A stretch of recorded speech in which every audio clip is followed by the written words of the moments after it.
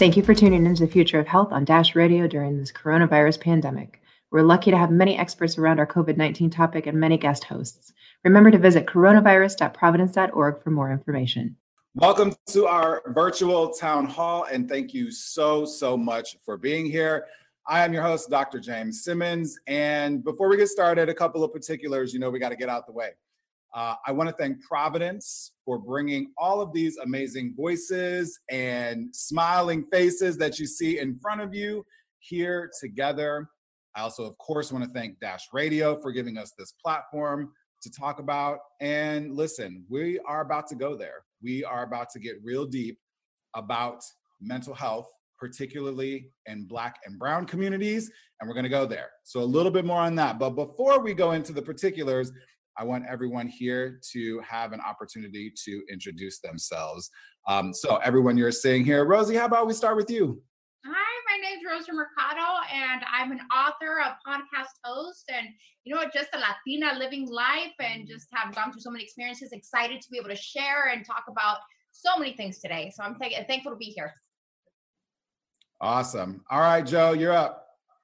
My name is Joe Savage, and I'm Samoan American, and I'm with Island Block Radio. Excellent. Very good. You're Najaha. Yes, my name is Yonajaha Lone Wolf. I am a proud Ogallala Lakota Native American and a Black woman, and a national community organizer and activist, and also a part of Indigenous Peoples Movement. Very good. Nina Chantel. Hey.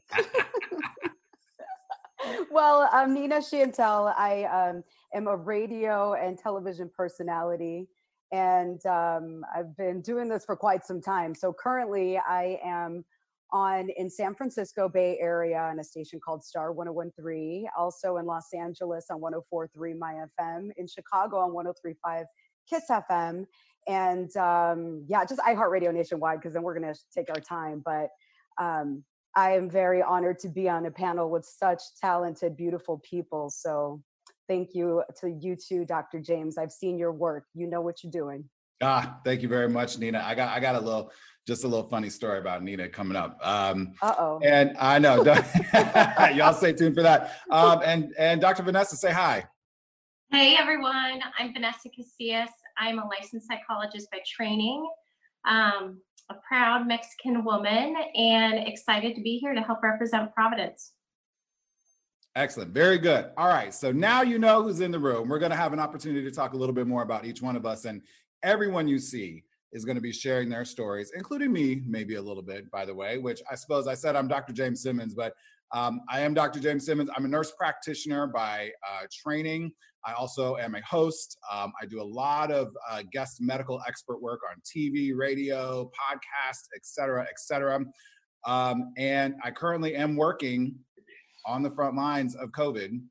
And it's intense. And I know that will come up for sure in our mental health conversation as well. I've been a mental health advocate for a very, very long time after losing a family member to suicide early on in life, and having some other family who really, really grapple with mental health every day. And I am biracial. I am Black and white. And though I have no official legal tribal affiliation, family tells me there's a lot of tribal blood there. So I'm here to represent the Black and Brown folks and the queer folks as well. So before we get started, for everybody watching, I kind of want to level set a little bit about why we're here and what we're talking about. And to bring us all into the same space, actually, I'm a really big fan of doing this. I want everyone watching, everyone listening, everyone in the room, I want everyone to just take a moment. We're going to breathe together. We're just going to all come together in the same place. So exhale all the breath out of your mouth. Big inhale in through your nose. Big one out through your mouth. One more of those. In through your nose and out through your mouth.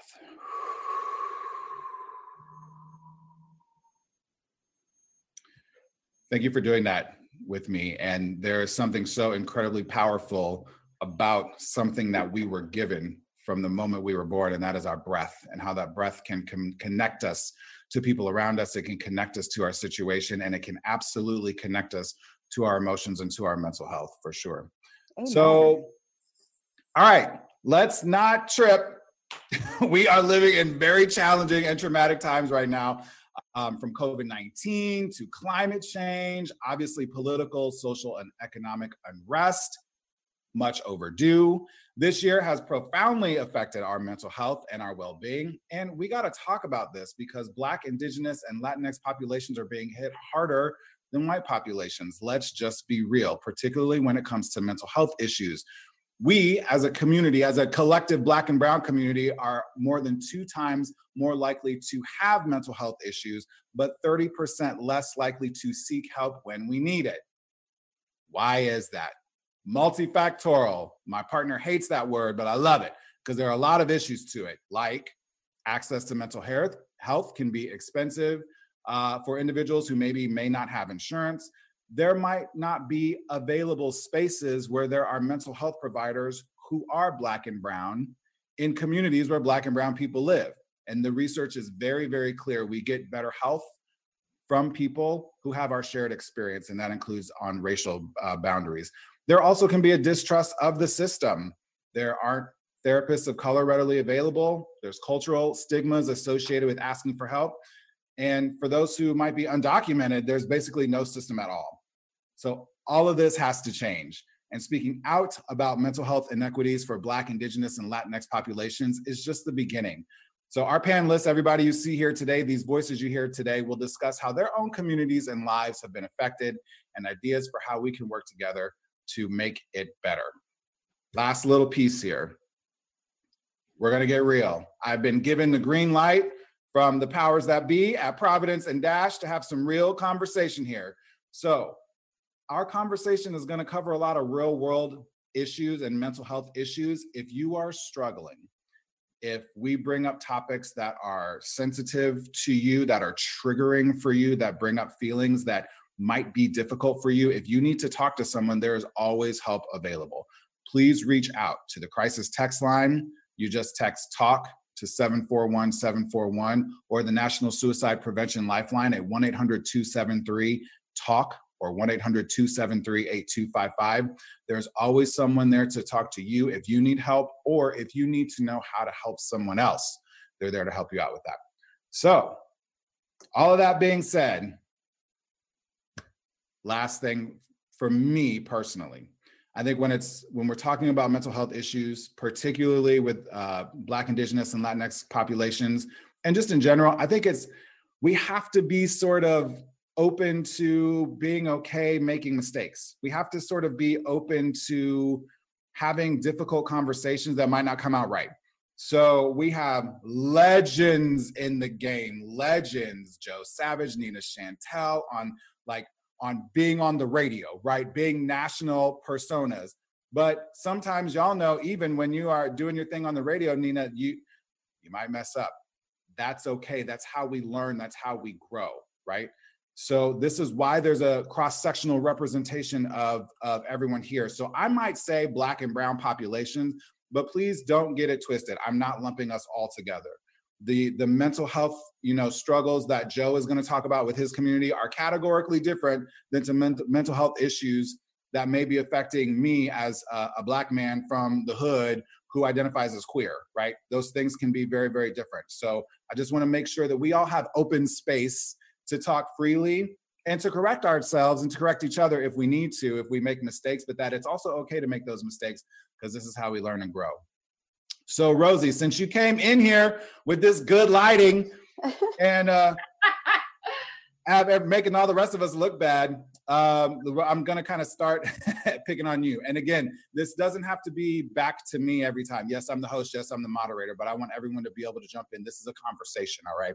So Rosie, you've shared publicly about being married at 19, having a child, and then being left to raise that child on your own.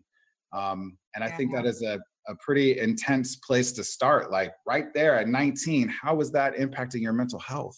You know what? Starting at the age of 19, you're not prepared for number one, failed relationship. You're not given a handbook on how to raise a child, and then let alone how to deal with your own emotions of, you know, being scared, not knowing what to do. And then also, you know, the stigma that comes with, you know, Latina women. It's like, you know what, you devote yourself to your kids, and there's no time to think about things that are going wrong. There's no time, like you're like in it, like you need to be strong and just go at it. And there was like a sense of shame of being able to say, look, I feel depressed, or because number one, if I were to say that I felt depressed back then, it was, what's wrong with you? Or if, you know, I failed at a relationship, just to talk about the failure of a relationship and being a single mom at that age. You know, if I say that something happened, what did you do to cause it? Number one. And then number two, what's wrong with you? Nobody's going to love me or look at me the same way. There's something broken about me. So I think really being able to learn from that experience, what I learned is, number one, I need to check in with myself to, how am I feeling? How do I feel towards a certain moment in my life? Is that something that's holding me back? And then number two, if you need help, it's okay to ask for help. It doesn't make you any less worthy, less lovable. It doesn't mean that there's something wrong with you. And you know what? I think that we're so fearful of what other people's perceptions are of us that we close ourselves off, but yet there's something that's going on within us that eventually will explode, and it'll come out in different ways. And I think that's one of the reasons that I was so motivated to just be authentic and just look, this is who I am. And I've walked not this path once, but being left in relationships 3 times. It's not the easiest thing that, you know, to deal with. And I think it's okay to be able to look and say, hey, like, I fell, but I could get back up. I fell and I need help. Like, someone help me. I need help. To verbalize, I need help, was really, really important for me to learn, because I didn't know at age 19 that it was okay. I was so worried about judgment. I was so worried about looking weak. And coming from a Latina family, you know, I was raised, you're a strong woman. You get up and yes, girl. Crying. There's no time for crying. Like, if you cry, that is weakness. Weakness is not acceptable. Are we sisters? Are we cousins? Are we in the same family? I feel like I'm talking to myself. It's so important that we talk about it. And I think just as women in general. Girl. Women in general, feeling that weakness or just feeling alone and not being able to just, I think the biggest thing is, it's okay to ask for help, and it's okay to act, you know, it's okay not to be okay. It's okay to feel anger. It's okay to feel sadness. But what's not okay is to stay there. And to get out of that, we need to figure out, number one, we have to ask for help. 2, look for mentorship. 3, figure out who we're hanging around with. And then 4, the biggest one, verbalize, I'm not okay. I'm not okay. Just saying that is a big, big step. Right. Demi's teaching us stuff. Is that Demi's song, right? Demi Lovato, It's Okay Not to Be Okay. I want to pick up on that. And Nina, it sounds like you have something to add to this too, because I think there's a moment, right? I think it's a lot easier to say, okay, ask for help, figure out that you need help, and then ask for it.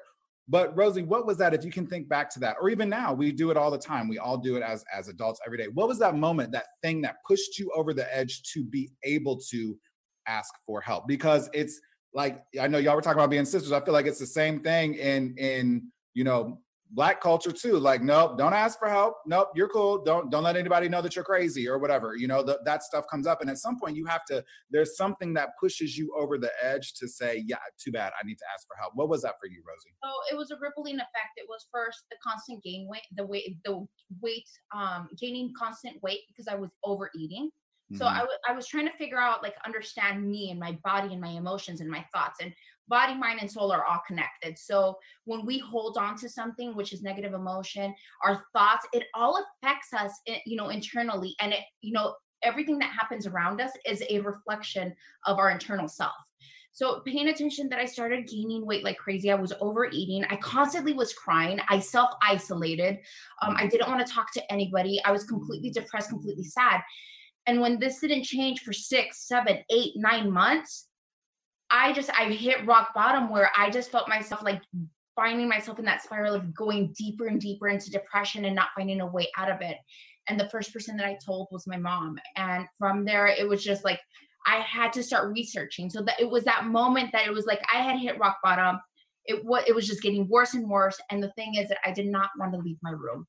I closed myself off. I didn't want to talk to anybody. And just the constant, like, I would start crying out of nowhere, and I didn't understand what was going on with me. And the thing is, I didn't know how to deal with my emotions. I didn't have anybody that I could talk to, and I didn't try to talk to anybody as well. So I really had to when I hit rock bottom, it was just really self-examining and understanding that it's to acknowledge for myself that I was not okay. And it took me 8 months to say, I am not okay. I am feeling all this and I don't understand what I'm feeling and I don't know where it's coming from, but I'm just completely sad. I'm completely depressed and this is taking a toll on my body, mind, and soul. And granted that I had a baby was the biggest thing that pushed me. It's like, if I'm not present for myself and I'm not taking care of me, how am I supposed to take care of her? And I think being able to verbalize that and then start searching, like not the first verbalizing it and then looking online for help and just trying to connect the dots and just saying, God help me. Like spirituality was something that I found throughout that. So God help me, but talking to people that understood, therapists, coaches, like really trying to connect the dots, and it all came together. But it was really 8 months of being deep down in depression. Wow. Thank you. Thank you so much for sharing that. I appreciate it. And I think it's incredibly relatable, right? I feel like we've all been there in that moment where sometimes that first thing that you say, that thing is, I'm not okay. Yeah. Right. Sometimes that's just it. And it's to not front on yourself. It's to not front on everyone else around you and what's going on in the world. And I have to be honest, I might be a little suspicious of anybody here in 2020 who's like, I'm great, I'm cute, I'm good. Because I mean, we might have moments where we're doing well, but I feel like if you are really conceptualizing what's going on in the world right now, there's at least a small part of you that is not good, right? So just saying that thing. So Rosie, thank you so much for that. Nina, I want to kind of give you an opportunity here to talk a little bit about, as an extension of what Rosie started and talking about being a Latina in a very, very male-dominated industry, that being radio, and your experience with talking about mental health, particularly, you were saying, wait, are we sisters? So it sounds like you had kind of a similar experience growing up as well. Well, I when everybody was introducing themselves and I was doing so, I failed to tell you that, yeah, I'm also Latina, I'm Mexican. My mom is Mexican and Spaniard. She looks like a güera. She's got, strawberry blonde hair, very light skin and green eyes. And yeah, and then my dad, he's Mexican and Italian, so I look like my dad, but my mom's from Durango, Santiago Papasquero, and anybody that knows, it's like, they call it, que somos alacranas, we're scorpions, so, we're fierce, we're strong, and my mom, believe me, has that attitude, and so I get it from my mama, the outspoken, blunt part, and then my dad's side, he's from Guanajuato, and so I grew up around, like, going for summers to actual Mexico, and I'm not talking, like, vacation Mexico, your little Cabo and Cozumel. I'm talking like we would have to go, you have to pay money where the water goes out for after like 10 minutes and you and your sister better hurry up and share that water. It's like the real stuff, right? My grandfather having a rancho and whatnot. So when I tell you I'm Mexican, I'm like super Mexican. People don't get that. People always say you sound like you're Puerto Rican from New York, but I'm like Mexican from the south side of Chicago. Now that being said, anybody who's really into their heritage, like I said, like Rosie and I were talking, when she was talking about it and I was relating to her, you are raised to like, hey, suck it up and keep it moving. Like, we don't have time for that. Like, hey, somebody's making the tortillas. Your great grandmother's back there and she's 95 years old and she's making tortillas. You're not about to sit here and go play. And what are you crying about? Yeah, that was your goat that we just murdered. And we told you that you're eating a goat right now. That's your friend Chivito. But get over it. Did you ever hear growing up, I'll give you something to cry about? Yes, my mom used to pinch the bottom of my arm right here on the little fat. She'd be like, do you want to cry? You want me to give you something to cry about? Or quieres ir al baño? You want to go to the bathroom? And hey, no shade on my mom because she made me the strong woman I am today. So I'm proud of how I was raised because it wouldn't have made me the woman that I am today. But that being said, this is why I do understand when listeners, would talk to me about their issues or I'm able to speak on these things because of growing up on the south side of Chicago. You know what? We didn't have much, but my family didn't make me feel like we didn't. I learned to be humble through growing up. You're humble because you didn't have much. And I feel that the Lord has given me a talent, the power of the microphone, to be able to spread positivity and life lessons to others and relate. And that being said, that's why I was saying with Rosie, I get it. I know what you're talking about because I couldn't imagine being 19 years old and having a child. And I'm sure that you do feel like it's a failed thing because you were supposed to be the one that went to school. You were supposed to be the one who, got married and followed through the right way. But now that you're doing this, you better succeed. And that's the way that they look at it.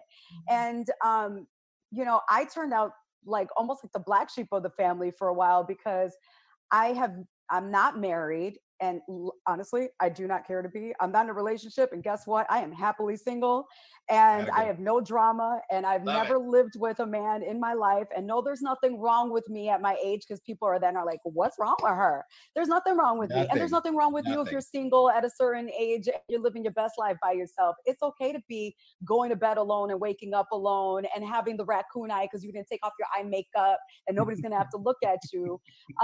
And I don't want children. And yes, I'm Mexican. And guess what? I'm tired of the family saying, pero tus primas y tus primos ya tienen niños, that they've already got kids and they're married and you're the last one. I'm like, dude, do you not realize that we all took different paths in our world? My path, I now realize after working with the Boys and Girls Club, maybe I wasn't meant to have children, not because I hate kids or anything like that. I personally don't choose to have anything growing in me and popping anything out and waking up in the middle of the night. That's not for me. But more power to my ladies, because you know what?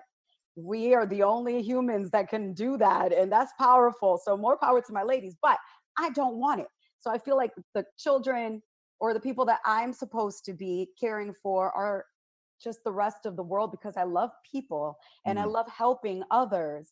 And so people need to normalize. It's okay that you're a single woman at a certain age and you're not married and you don't want children. And because you're Mexican, it doesn't mean you need to go and be in the kitchen and be cooking and have those kids. Guess what? I learned how to cook during the pandemic because I had to. Nina, you know what I love that you're touching on is that you're touching on something that's really, really important. And I think this goes across all cultures, just being a human being. Low self-esteem comes a lot also from constantly comparing ourselves to other people. And I think we just need to understand there's a season for everything. We all live different lives. We all have different choices. And just because we have different choices, different opinions, different points of view, doesn't make us bad. It just makes us different. And that's what's unique about us. So I think being able to celebrate our own uniqueness, that, you don't want to be in a relationship. There's a lot of people that don't want to be in a relationship. Congratulations. Stop comparing you to other people. That is the life that you've chosen and you're celebrating and you're living in it. That's wonderful. And for those that who are in a relationship or want to, there's nothing wrong with wanting that. So I think just it's being able to have the courage of saying, I'm different. It's okay. This is who I am. I love you for who you are, but I also love me for the relationship that I have with myself and my own authentic truth. Yes, girl. High five through the Zoom. But, through the Zoom. There's something I think you really touched on, Nina, that I think is really incredible. And I think it's a perfect segue to your Najaha about taking care of. It might not be about taking care of, whether with you have that instinct, that paternal, maternal instinct, whatever it is, to take care of something that doesn't necessarily always translate to your own children. And I know Najaha, you have a lot of passion around taking care of your community and the unique, particularly mental health issues that are present for your individual communities, First Nation, Native Americans, and your tribal communities within that. So I wonder, for those watching and listening, might not understand what some of those unique mental health issues are. So can you, talk a little bit about that and a little bit how, you seem to have a lot of passion around taking care of your community and advocate.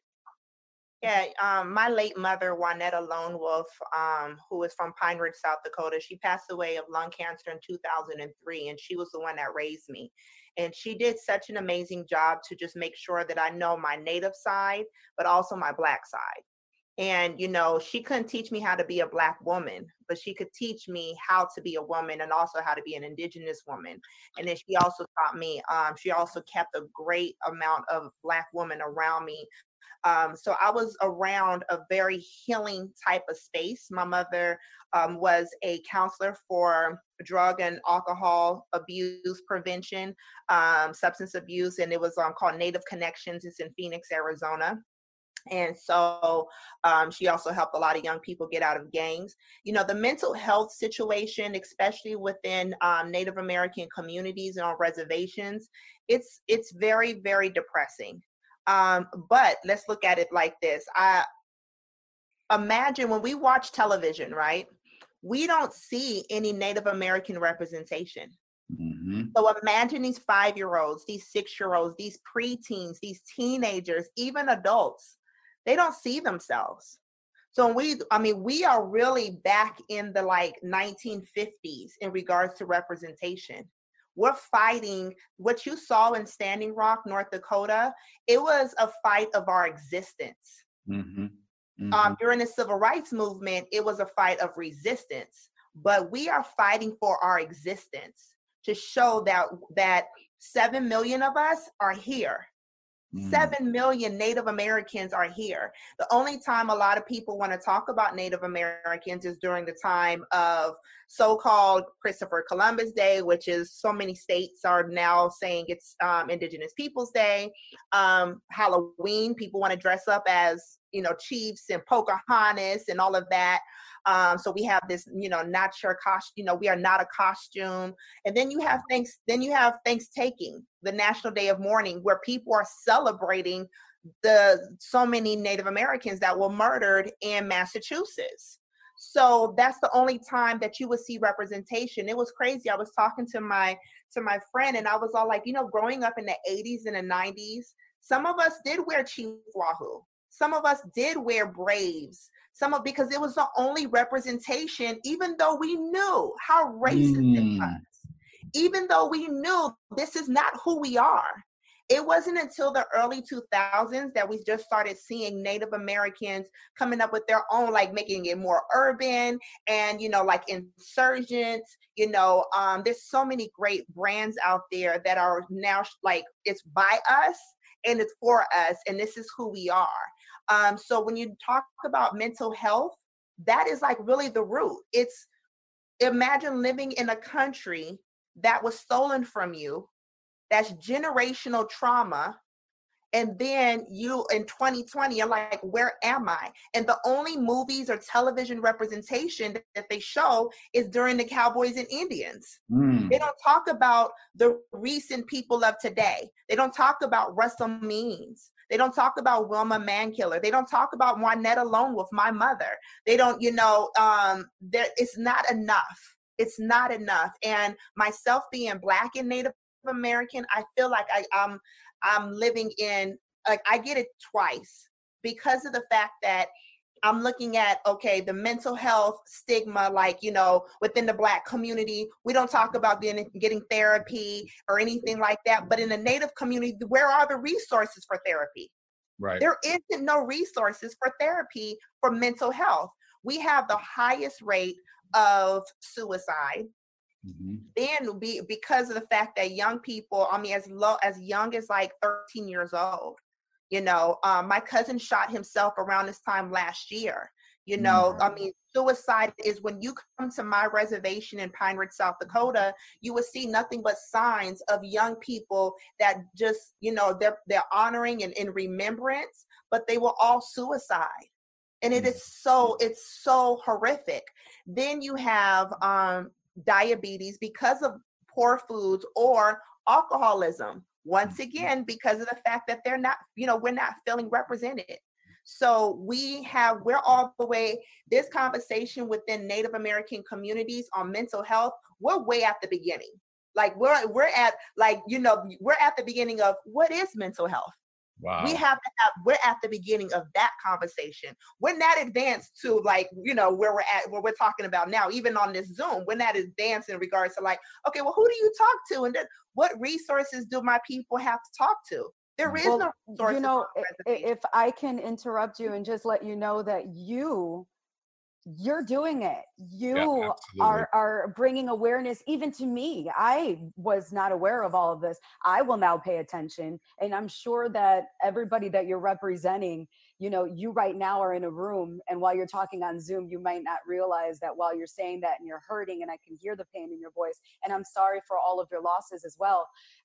You need to know that your mother did a great job because she taught you, and you are putting that word out there. You're the voice. So congratulations, because you're bringing awareness. And I'm sure that you're going to be remembered by being the person who brought awareness. And I am here to let you know, and we'll talk later after Zoom, but if you need any support, I would love to help you. Thank you so much. I would say that, we have over 500 Native American tribes in the United States. That means that's 500 different representation, 500 different regalia, languages, culture, 500. And I would say it's, I've been on major platforms like the Breakfast Club, Hot 97, talking about Indigenous Peoples Day, talking about this is who we are. But there has to be more of us. And I'm always pulling in more. Like I said, we're back from the 50s when Dr. King was like, all right, Jesse, come on, Sharpton. Now there's so many in every single city, so we're really at the beginning. I want to give a shout out to, Taboo from Black Eyed Peas. I invited him to come up to Standing Rock, and he too is, Mexican, and I forgot his tribal affiliation. But, he's really helping me, like myself and other people, like, let's bring more Native American representation in the forefront, so we can provide resources of mental health and drug and alcohol prevention. So, we're getting there, but like I said, we are really at the beginning of this fight for existence. And I cannot echo enough what Nina said in terms of Yonajaha, whatever resources that we can provide you, Providence, Dash, those of us who are sitting here, we all have platforms, we all have voices, we all, whatever, I think it's important because, and I again, I was given the green light to go here, so I'm gonna go here. No one is gonna do this for us but us, right? Because that's right. They not doing it for us already. That's and right. So the changes that need to be made in whatever individual communities have to start from us and continue by being supported by us, right? As a Black man marching in these streets in the summer, yeah, after my father and mother marched in those streets in the 60s, it wasn't just Black folks out there, and we need that help. But it starts with us, right? So you are doing the thing, and and anyone listening, everyone here on this platform, obviously, as Nina said, any way that we can support you. And I think you bring up something that's very interesting, and I'm going a little bit off topic here, but Joe, I think there is a very interesting, I'm gonna get a little deep on y'all here. I think there is a very, very interesting connection between imperialism and mental health in Black, Brown, Indigenous, island, Native communities and do y'all understand what I mean by imperialism, right? So white folks come in and take over your land, and that at some point in time, or take you from your land, and at some point in time, that has happened to all of us in our ancestry sitting here. And I think there is a really interesting connection between maybe the challenges faced by First Nations Indigenous American communities that Yonajaha just finished talking about, and what your particular community, Joe, might be facing as well in terms of historical precedent with mental health. Does that connection make sense? I took y'all on a little bit of journey here. I hope you're with me here. Hey, you said you were going to go there, so you went there. Go ahead. I went there. Hey, Doc, you're doing your homework, but definitely there definitely is a connection. Being Samoan American, I'm first generation, so my parents actually came here from American Samoa and Samoa, right? And so the actual relationship with America and with Britain, I mean, there's definitely some there's some residents that actually brought us over here, talking about us coming here in the 50s. I mean, we're barely coming here. So when you're talking about not having access and not having representation, we're really like the minority within the minority, right? And so a lot of the things, when we actually came here from Samoa, when my parents came here, it was during that time, right? It was, civil rights. The thing was that back in the islands, you didn't have to really worry about that because we owned the land, right? And so they were dealing with civil rights here, and then at the same time dealing with stuff with assimilation and acculturation, right? And so growing up in the hood, I actually grew up right here in Carson. They call it Little Samoa. That's between Long Beach and Compton, right? And so there's a huge Samoan American community in Compton and in Long Beach. And so really trying to figure out, you know, during this time, and like, again, kind of finding our way and, you know, creating a platform like which we have right now. And the interesting thing about it is that, you know, we've been here since the 50s, right? There's actually only a few media platforms, and we're one of the ones that, well, we actually own one of them, and we connected with Dash Radio. And so, I mean, with regards to resources to the community, you know, me coming home from college, right, growing up in the hood, you know, losing my older brother to being murdered by a cop, right, and then losing a lot of my friends to the streets. You know, I actually went away and got a football scholarship, right? Came back home, and my first thing was to actually give back to the community, because I seen a lot of my folks. You know, I came back to the same neighborhood, right? And so I've seen a lot of that, a lot of my folks. And the thing that I was really touched by was I was just tired of burying my peoples, right? A lot of my folks are still involved in what we see, especially if you're from Los Angeles, blood and equipment, right? And so if you really trace that back to the beginning of it, I mean, we were immigrants at the time. So to kind of take up what that was and still be involved in something like that, that was never our fight, because that comes from Black folks, right? And being Samoan, but then growing up in the hood, they you know, Black folks pretty much embraced us, and so we took up the fight. And so then now, present day, you got Samoans that are just killing Samoans just because of where you stay. You know what I'm saying? Mm-hmm. And so, you know, being raised in that, and then me being I just turned 42. You know, a couple of years back, you know, I started to see, you know, thanks to Rosie, man, like it seemed everything that she talked about, that was pretty much me. I figured out that I was depressed, right? Straight up, you know what I mean? And it was like, you know, reaching out to my family and reaching out to my friends. It's interesting because, you know, especially in the industry that we're in, you know, you're the happy-go-lucky, you're the personable person. So when I figured out, and the interesting thing, the way I figured out that I was depressed was that it was on Instagram. I was reading somebody's post, and it was like, oh, these are all some of the symptoms of being depressed. And I was like, yo, that's me. See, it does help when people put out information and talk about it, you know, because somebody reached out to you. You know, I mean, well, meaning, you know, that touched you, and that's how you saw it. Look at that. I seen it. I read it, and I was like, yo, that's me. And then it's interesting because, like, Rose, like, man, you know, God bless you, Rose, but that whole process that you went through, as far as like figuring out what you was like. Again, I'm used to being active. I'm used to be getting out there, and all of a sudden I wasn't. Right? I was just locked up in the room. I didn't feel like coming out, you know what I mean? But then I was still like living my life, but then I just started to really kind of, you know, separate myself from people. And then after a while, I just didn't want to go out anymore. So I think something that you're touching on, and I love this, and I think like you found this information on Instagram, but the thing is, you know, God guided you and everything, and you came across this post and you found out, but the biggest thing is being able to accept it. And I just really want to push that message out, to be able to accept it, even if you don't tell 2 people.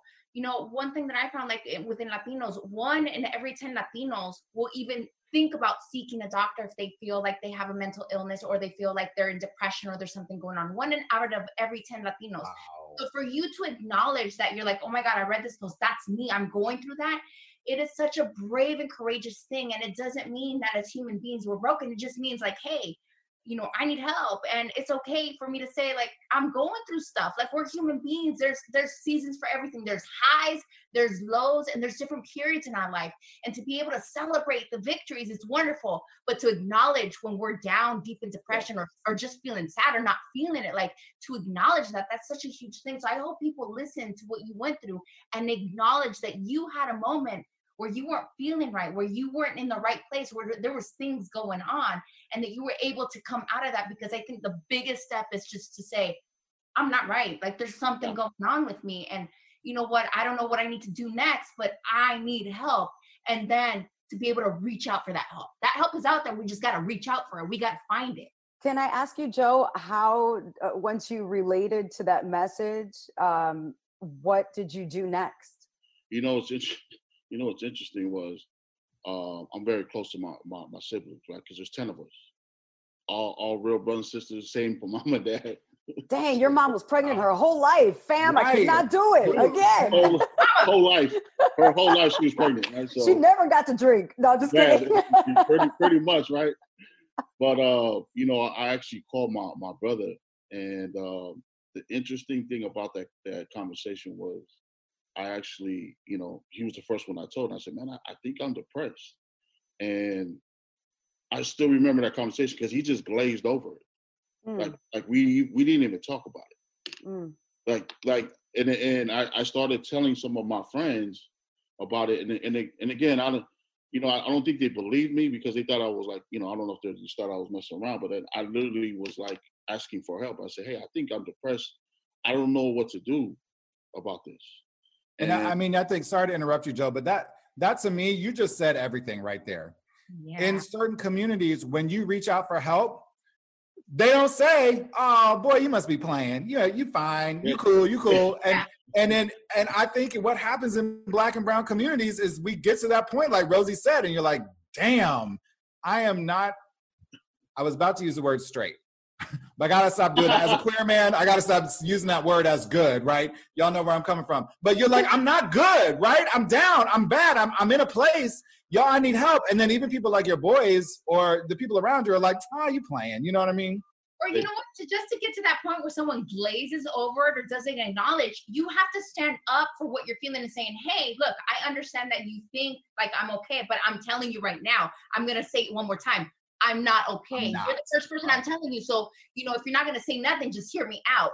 To have the strength to tell someone, don't glaze over because my emotions are valid, that is you standing up for your voice and saying, this is valid, don't glaze over it. And it also teaches other people, sometimes we don't know when we glaze over stuff or we put stuff to the side. Sometimes we don't know because we are conditioned to do that.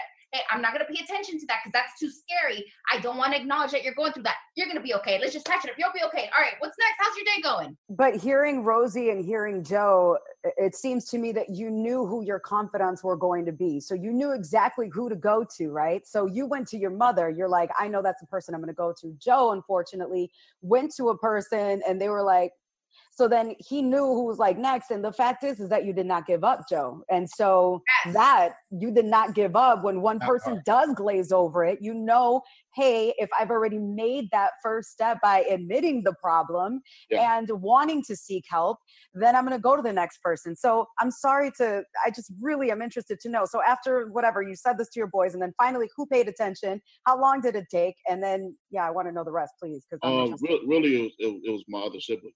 Right. So I actually reached out to my sister and then she was like, hey, you know what, you may want to, get a counselor. And I was like, well, and again, in my mind, I was like, man, counselor is only for crazy people.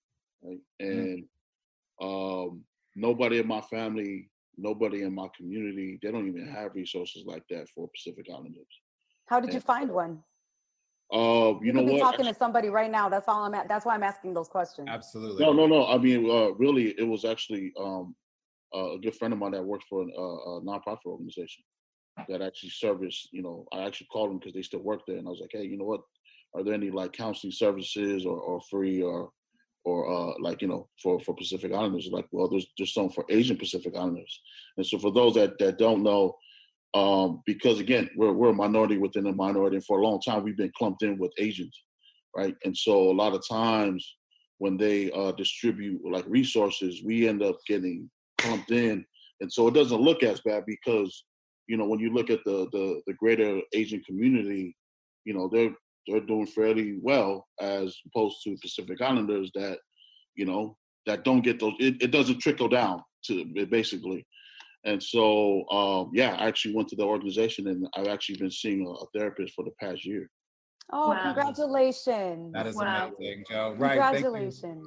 Thank you for sharing with us. And I mean, you're making my segue for me, Joe. Dr. Casillas, this is you, right? Cue Vanessa, right? So when we talk about, I mean, Nina took us there, right? Like, when we're talking, someone is listening right now who was in the place where Joe was, or was in the place where Rosie talked about being, or where any of us have been.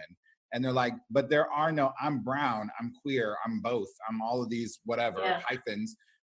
Where are my resources? What do I do? Like as the mental health professional on this Zoom right now, like what's the next steps? What do you do?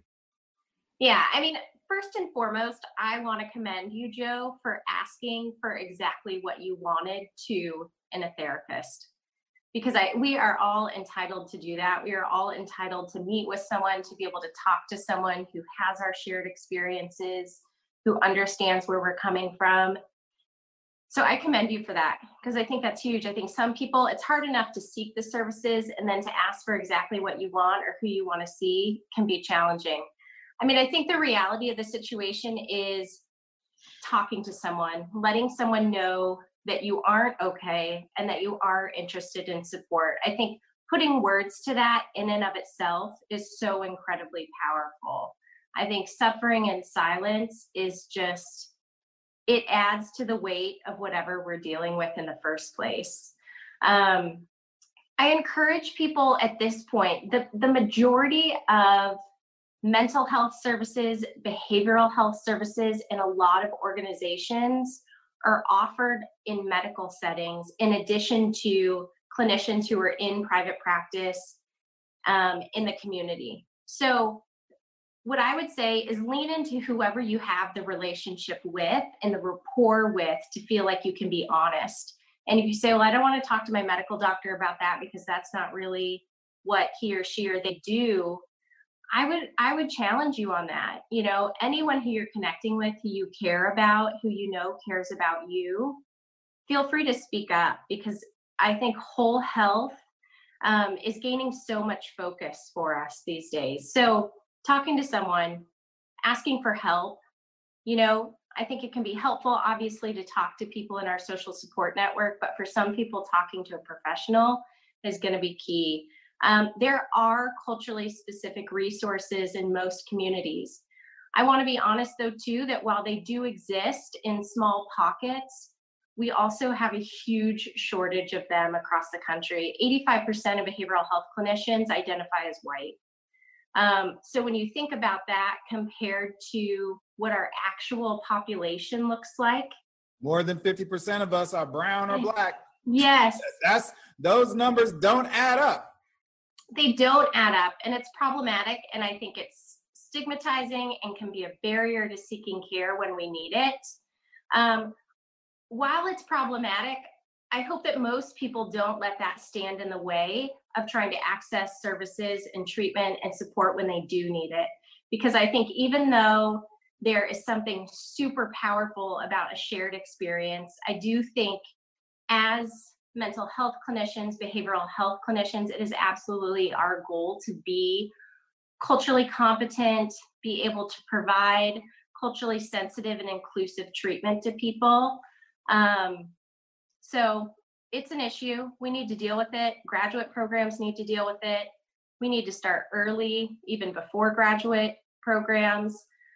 We need to, you know, let people know that this is a field that exists. You know, how we feel physically impacts the way we feel emotionally, and vice versa. And this is important. You know, our emotional well-being is just as important as our physical well-being.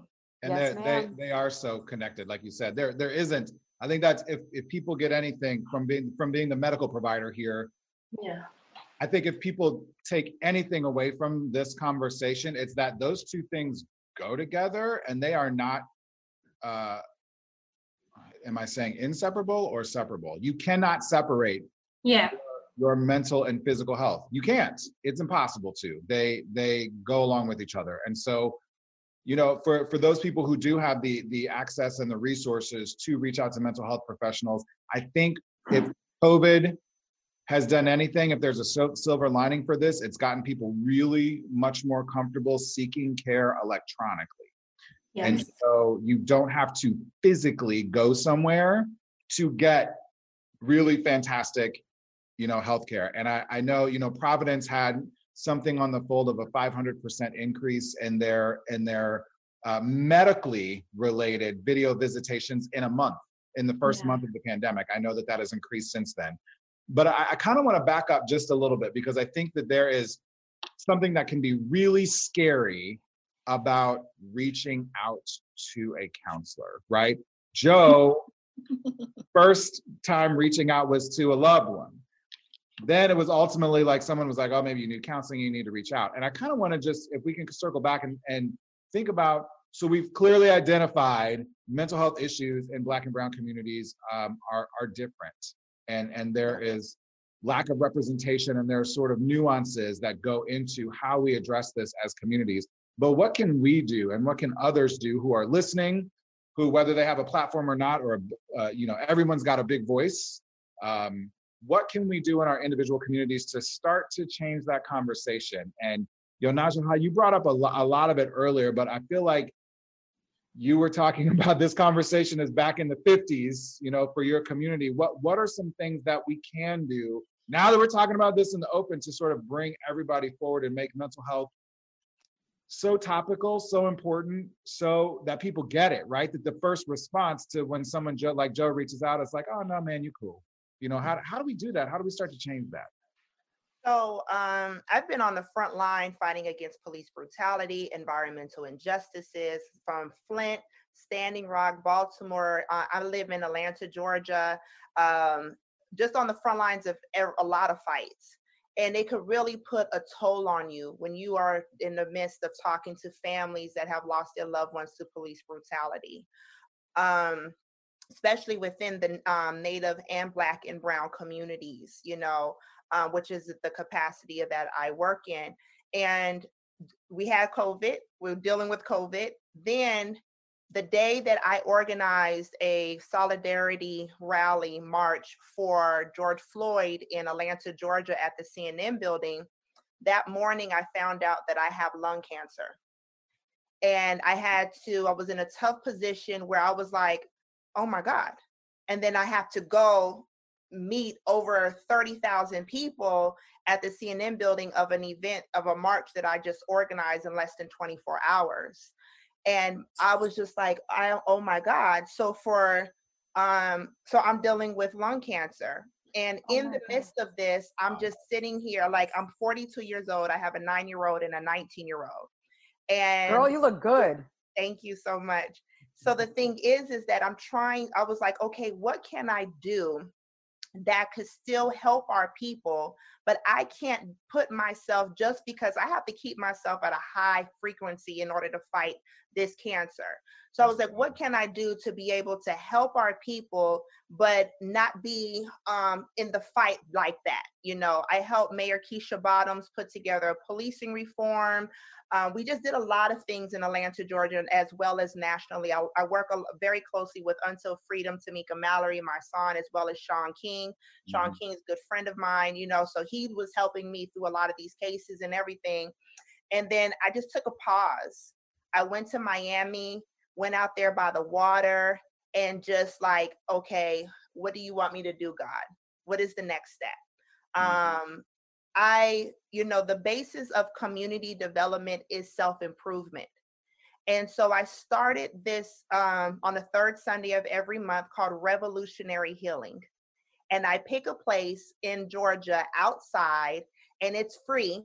And I provide resources of mental health therapists, yoga, meditation, fitness, financial literacy, vegan, agriculture, like whatever anyone can do. Come on, I'm loving all of this. And I felt like we need to be, because I felt like in the movement, we talk about it. We say, go get mental health, go get a therapist. But I felt like what we were missing is providing the space, an adult space, what I'm saying, like a cool, fun space where everyone could come and meet and get therapy. And so we started it in September on the third Sunday. We've had them franchise boys come. Love it. We've had yogis, we've had reality stars, but no one knows who's going to be there. That's the thing. The flyer is very simple. It just says Revolutionary Healing. That's it. I didn't want people to come because of who's going to be there and Right. what's going to happen. I wanted people to come organically and say, I need healing. I need healing. And children are welcome. So we just had ours for November, and we had it on a black farm. Over 30 horses that were basically rescue horses that this guy trained, and we went horseback riding. Oh, that's Horses nice. have so much great medicine, you know. We had capoeira. I mean, it was just really amazing. Then I'm taking a break for December, but we're gonna have another one the next January 17th in Georgia. And so just providing, and we don't pay our presenters. It's just like, if you feel like you want to provide an hour of your time and to help our people, then let's do that, you know. And so I love it because it's an avenue for a certain demographic of people that are not able to, you know, to get these resources, like what Joe was saying. And, you know, so we're giving the resources to the people in a dope way. And we have like hip hop performers and everything. And then we also built my spiritual brother. He came down from Oklahoma and built a sweat lodge ceremony. So we now have a sweat lodge in Georgia. So we're also bringing that component as well for those that would like to come the day before, the day after Revolutionary Healing. I feel like there's something, you know, now I'm like, damn, I wish I lived in Atlanta, like, right? So I could go to Revolutionary Healing. But Right. Dr. Simmons, can I just follow up really fast? absolutely. Yeah. How are you doing? You said lung cancer, and then you don't have to talk about it if you don't want to, but I'm fine. But how are you? Thank you for that. I'm speaking publicly about it because I came to a certain place of, I know what I'm supposed to be doing, you know, in regards to my healing. And it's a scary thing. Yesterday, they found cancer in my cervix as well. And so I had surgery yesterday. Oh my gosh. Yesterday they took out the tumors yesterday. And then I have over 100 cancer cells in both of my lungs. I just swam with dolphins last week. I just feel like, I saw my mother go through this, and she did it with so much strength. She did it with so much, you know, the last place that she went to was Hawaii. Like, you know, she was just like, and she passed December 21st, you know. And so I believe that, you know, we have a divine purpose, and I'm very more purpose driven. When you are faced with a life threatening, like something could, like, this is a way that you could go. You begin to, your intentions of your day, what you do, what you say, how you spend your time is more purpose and intentful, because of the fact that you don't know if tomorrow's going to be the day. You are a blessing on this earth, because you are talking to somebody today too, just like I said about Joe. I mean, somebody that may have just gotten diagnosed with anything. No, it didn't have to be cancer, anything. Yeah. And your attitude and your spirit is very helpful. As we all know, you have to be, if you can't get yourself out of your own funk, nobody else. I could talk to you until you're blue in the face. But you know, Vanessa, Dr. Simmons, they can talk to you until they're blue in the face. But if you and your spirit and your soul and your mind, you don't get yourself out of that funk, it's not going to happen. So, girl, you're a blessing. I think it's important that we have to encourage ourselves in the trauma that we're going through and the things that we're going through. You know, sometimes it could be something just encourage yourself and say, I can do it. And, you know, my mother used to say, I want to live. And I was like, okay, not until now, I'm like, yes, I want to live. I have a 9-year-old and a 19-year-old, and I have family and friends that are rooting for me and saying, you know, no, it's no, you know, they're giving me all types of scientists and every single Dr. Sebi, whatever, and, you know, all types of stuff they're giving me. But the thing is that that's a blessing. And I think that another thing is understanding to receive love. And I think as activists or organizers or people that, you know, like what Rosie was saying in her, you know, in her culture, like, we as Indigenous women, we constantly are giving. And for the first time, I'm like, how do I receive love? Oh my God, that's powerful.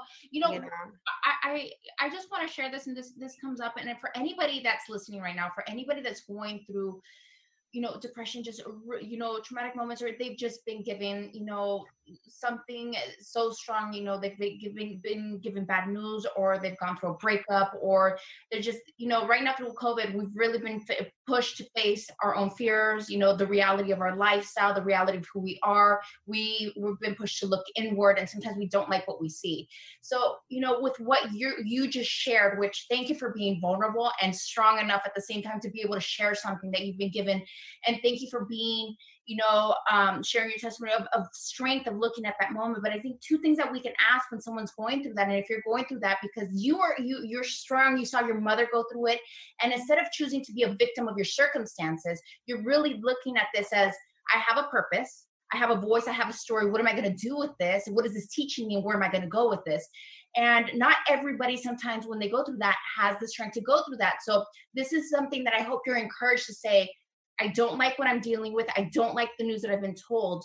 But what quality questions can I ask myself to overcome this? And if you're listening right now, one thing is, what makes me happy? And what can I learn from this? What is this teaching me?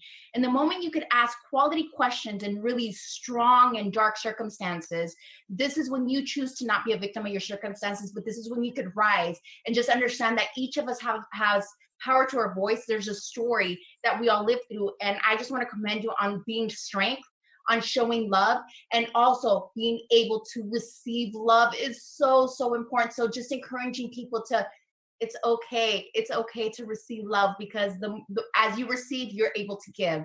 If you don't fill your cup, there's nothing to give. It will soon enough be empty. And we got to constantly be able to give, but also be able to receive, because that's what makes us feel alive, and that's what keeps us going on our purpose. And to feel like we can receive just because we are valuable. Yes. As a human being. Yes. Right. I think a lot of us, and it sounds like this is sort of cross-culturally, a lot of us feel like, well, it's okay for me to receive whatever this is because I have done this thing for a person, or because I feel this role for someone else in the family, right? Or with your friends. No, you can just receive that, and you can just take care of your own mental health and physical health because you are valuable as a human being. And I think ultimately that message of you being valuable simply because you are a human being does not get translated, does not get delivered to Black and Brown communities in the way that it should. And so sometimes we just don't, like, at the end of the day, bottom line, we just don't feel like we're worth it. There's something's wrong in my head, and I know it.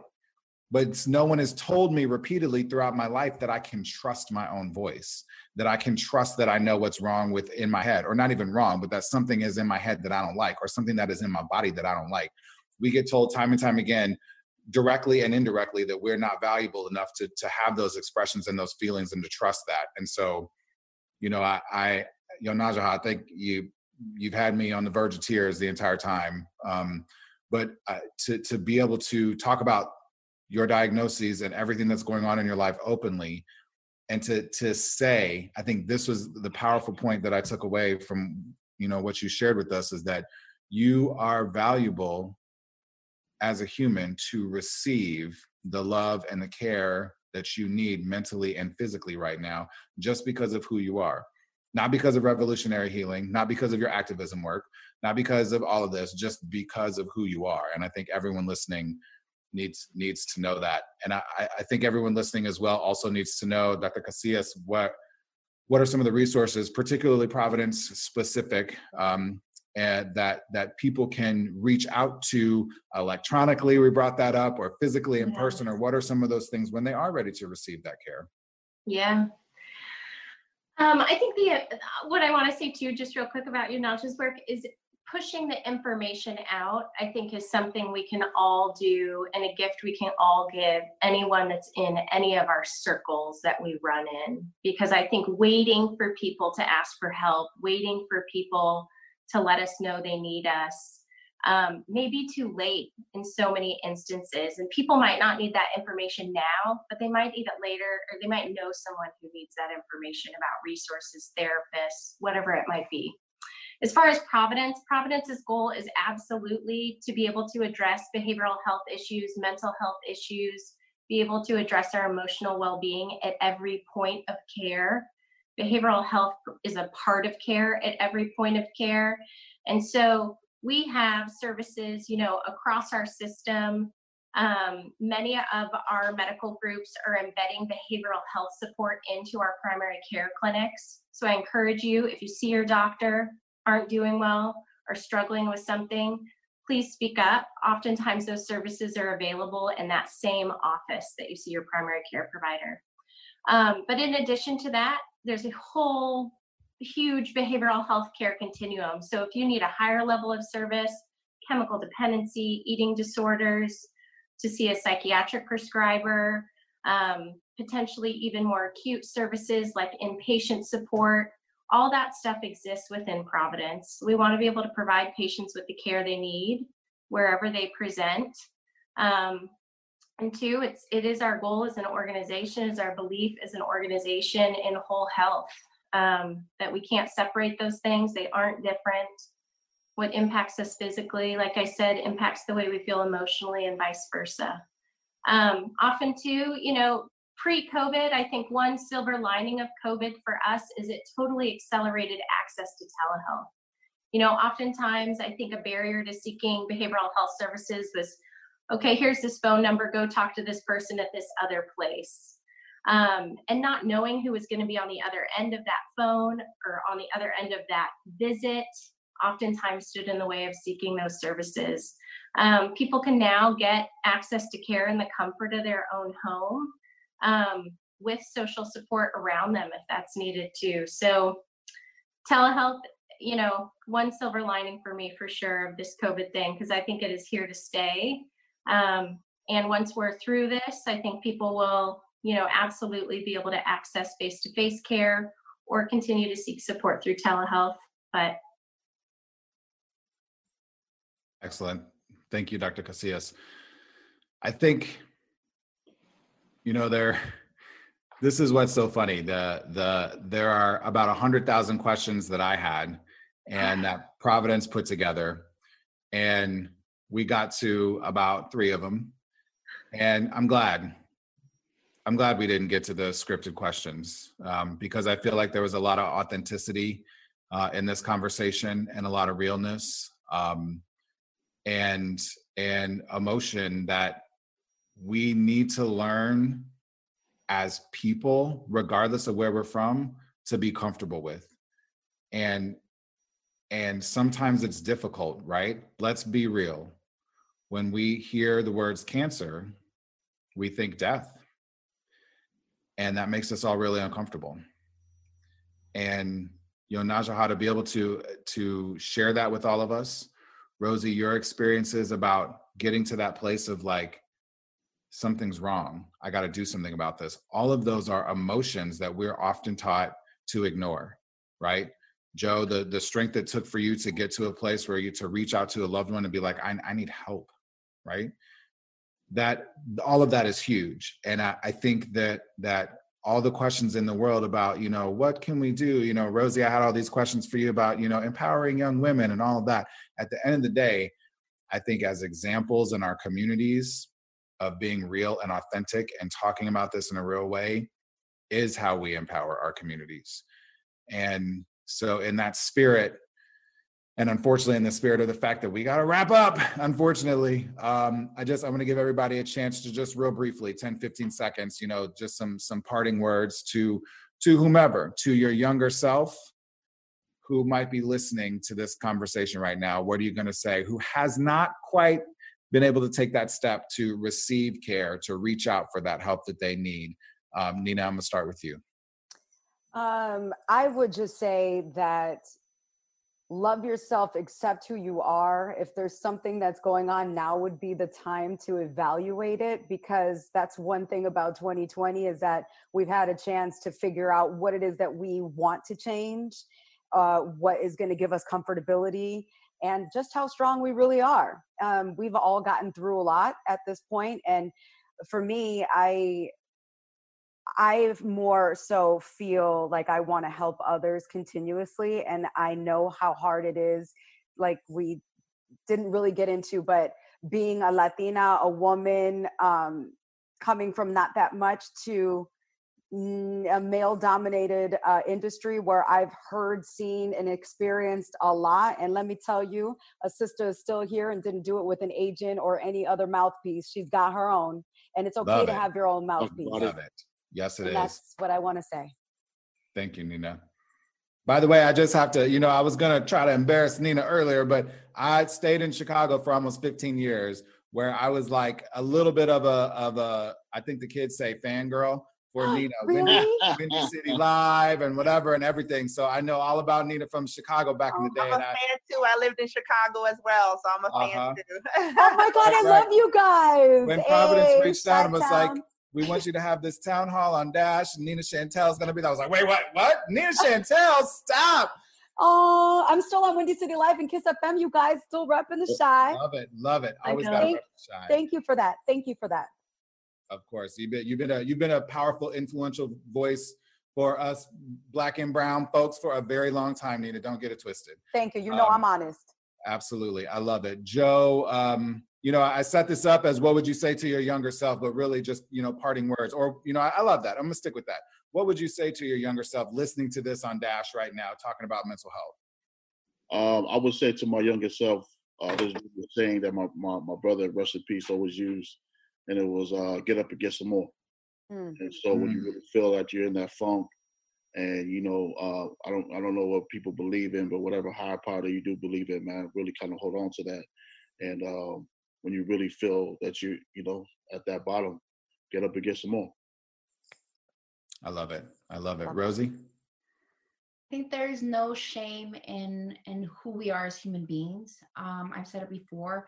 There's moments that we celebrate, and then there's moments where we fall down, and there's a learning lesson when we fall down. And if you have a hard time communicating and you're listening to this, you have a hard time saying, I need help. One thing that I would have, told myself when I was younger, start writing down your emotions. If you don't know what's going on and you have a hard time communicating it, grab a journal, write down what you're feeling, find a way to express yourself, and just really find that place of healing. Nobody could do the work but you. So you have to start knocking on doors. You need to start writing. You need to start figuring what you're feeling, and just know that what you're feeling is valid. It's okay. And only you could create the change. You got to start working on that now. That's good advice. Excellent. I love that tangible. Write it down, man. God, that's something, isn't it? Naja Ha, what would you say to you? I mean, you've said a lot to us today. What would you say to your younger self as well with this conversation? So it's just a paragraph, if you don't mind. Absolutely. But I wrote a letter to my younger self last month for my own mental health. Dear young Naja Ha, you are divinely created out of love. Even at times when you think you weren't, you are. Don't be so hard on yourself to be perfect. The universe will bring those around you that love your imperfections. You weren't created to be other people's standards. You are a unique jewel, a precious jewel, a squash blossoms. Friends will come and go, taking those lessons that they gave you, but don't take their departures personal. Listen to your spirit on what to stay from and what to embrace. You don't have to give all the time. Balance it by receiving as well. Stop loving difficult people. You'll be happier in the long run. Don't apologize for your self-care. You aren't the sins of your parents. Their life is your life. Their life is their life, not yours. Build your spirit of discernment. Little Naja Ha, you're going to be okay. Don't try to sugarcoat or rush your healing process. Slow down, reflect, repair, and rejuvenate. Save your money. Say yes to more opportunities. Not everyone is against you. Travel more, document your life more. This is a letter to my younger self, and I advise everyone that's tuning in to also write a letter to your younger self. Love it, girl. That was so good. So good. Man. Love that. That was unbelievable. And we didn't have that prepared, y'all, by the way. This was No, this is all impromptu. I was like, oh, I have a letter to my younger self. And I also want to say Indigenous Peoples Movement, it's anytime you all want to use it as your platform, please do. We have about 500,000 followers on all of our platforms. And we speak to Indigenous people from all over the world. So if you want to do a live on whatever that you all are doing, please come to Indigenous Peoples Movement or to be more involved. But I also think providing these resources on a live, on our social media platform would be great as well, especially for First Nations people. Yo, I gotta say something a toda mi gente latina que está por allá afuera. Sí se puede, no tengan miedo a lo que está allá afuera, no tengan miedo a lo que están pasando. Entréguense, busquen ayuda, sí se puede, van a estar bien, pero recuerden, el primer paso es cuidarse ustedes mismos. Así es que yo les estoy hablando a toda mi gente latina. Cuídense, ustedes lo merecen, ustedes tienen valor, tienen fuerza, tienen poder en su voz. Sí, lo que Yes. dijo, eso sí, cierto. I only understood some of the words, especially si se fuera. I was like, yes. Si se fuera. To those people too. Right. I love it.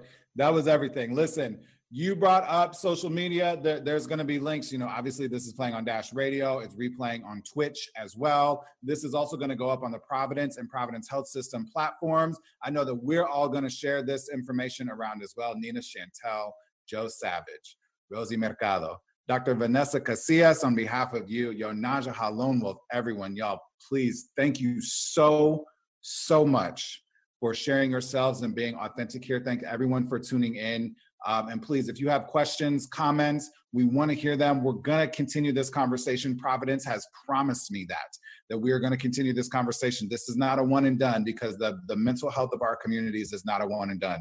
So we are going to continue this conversation. And please do not forget,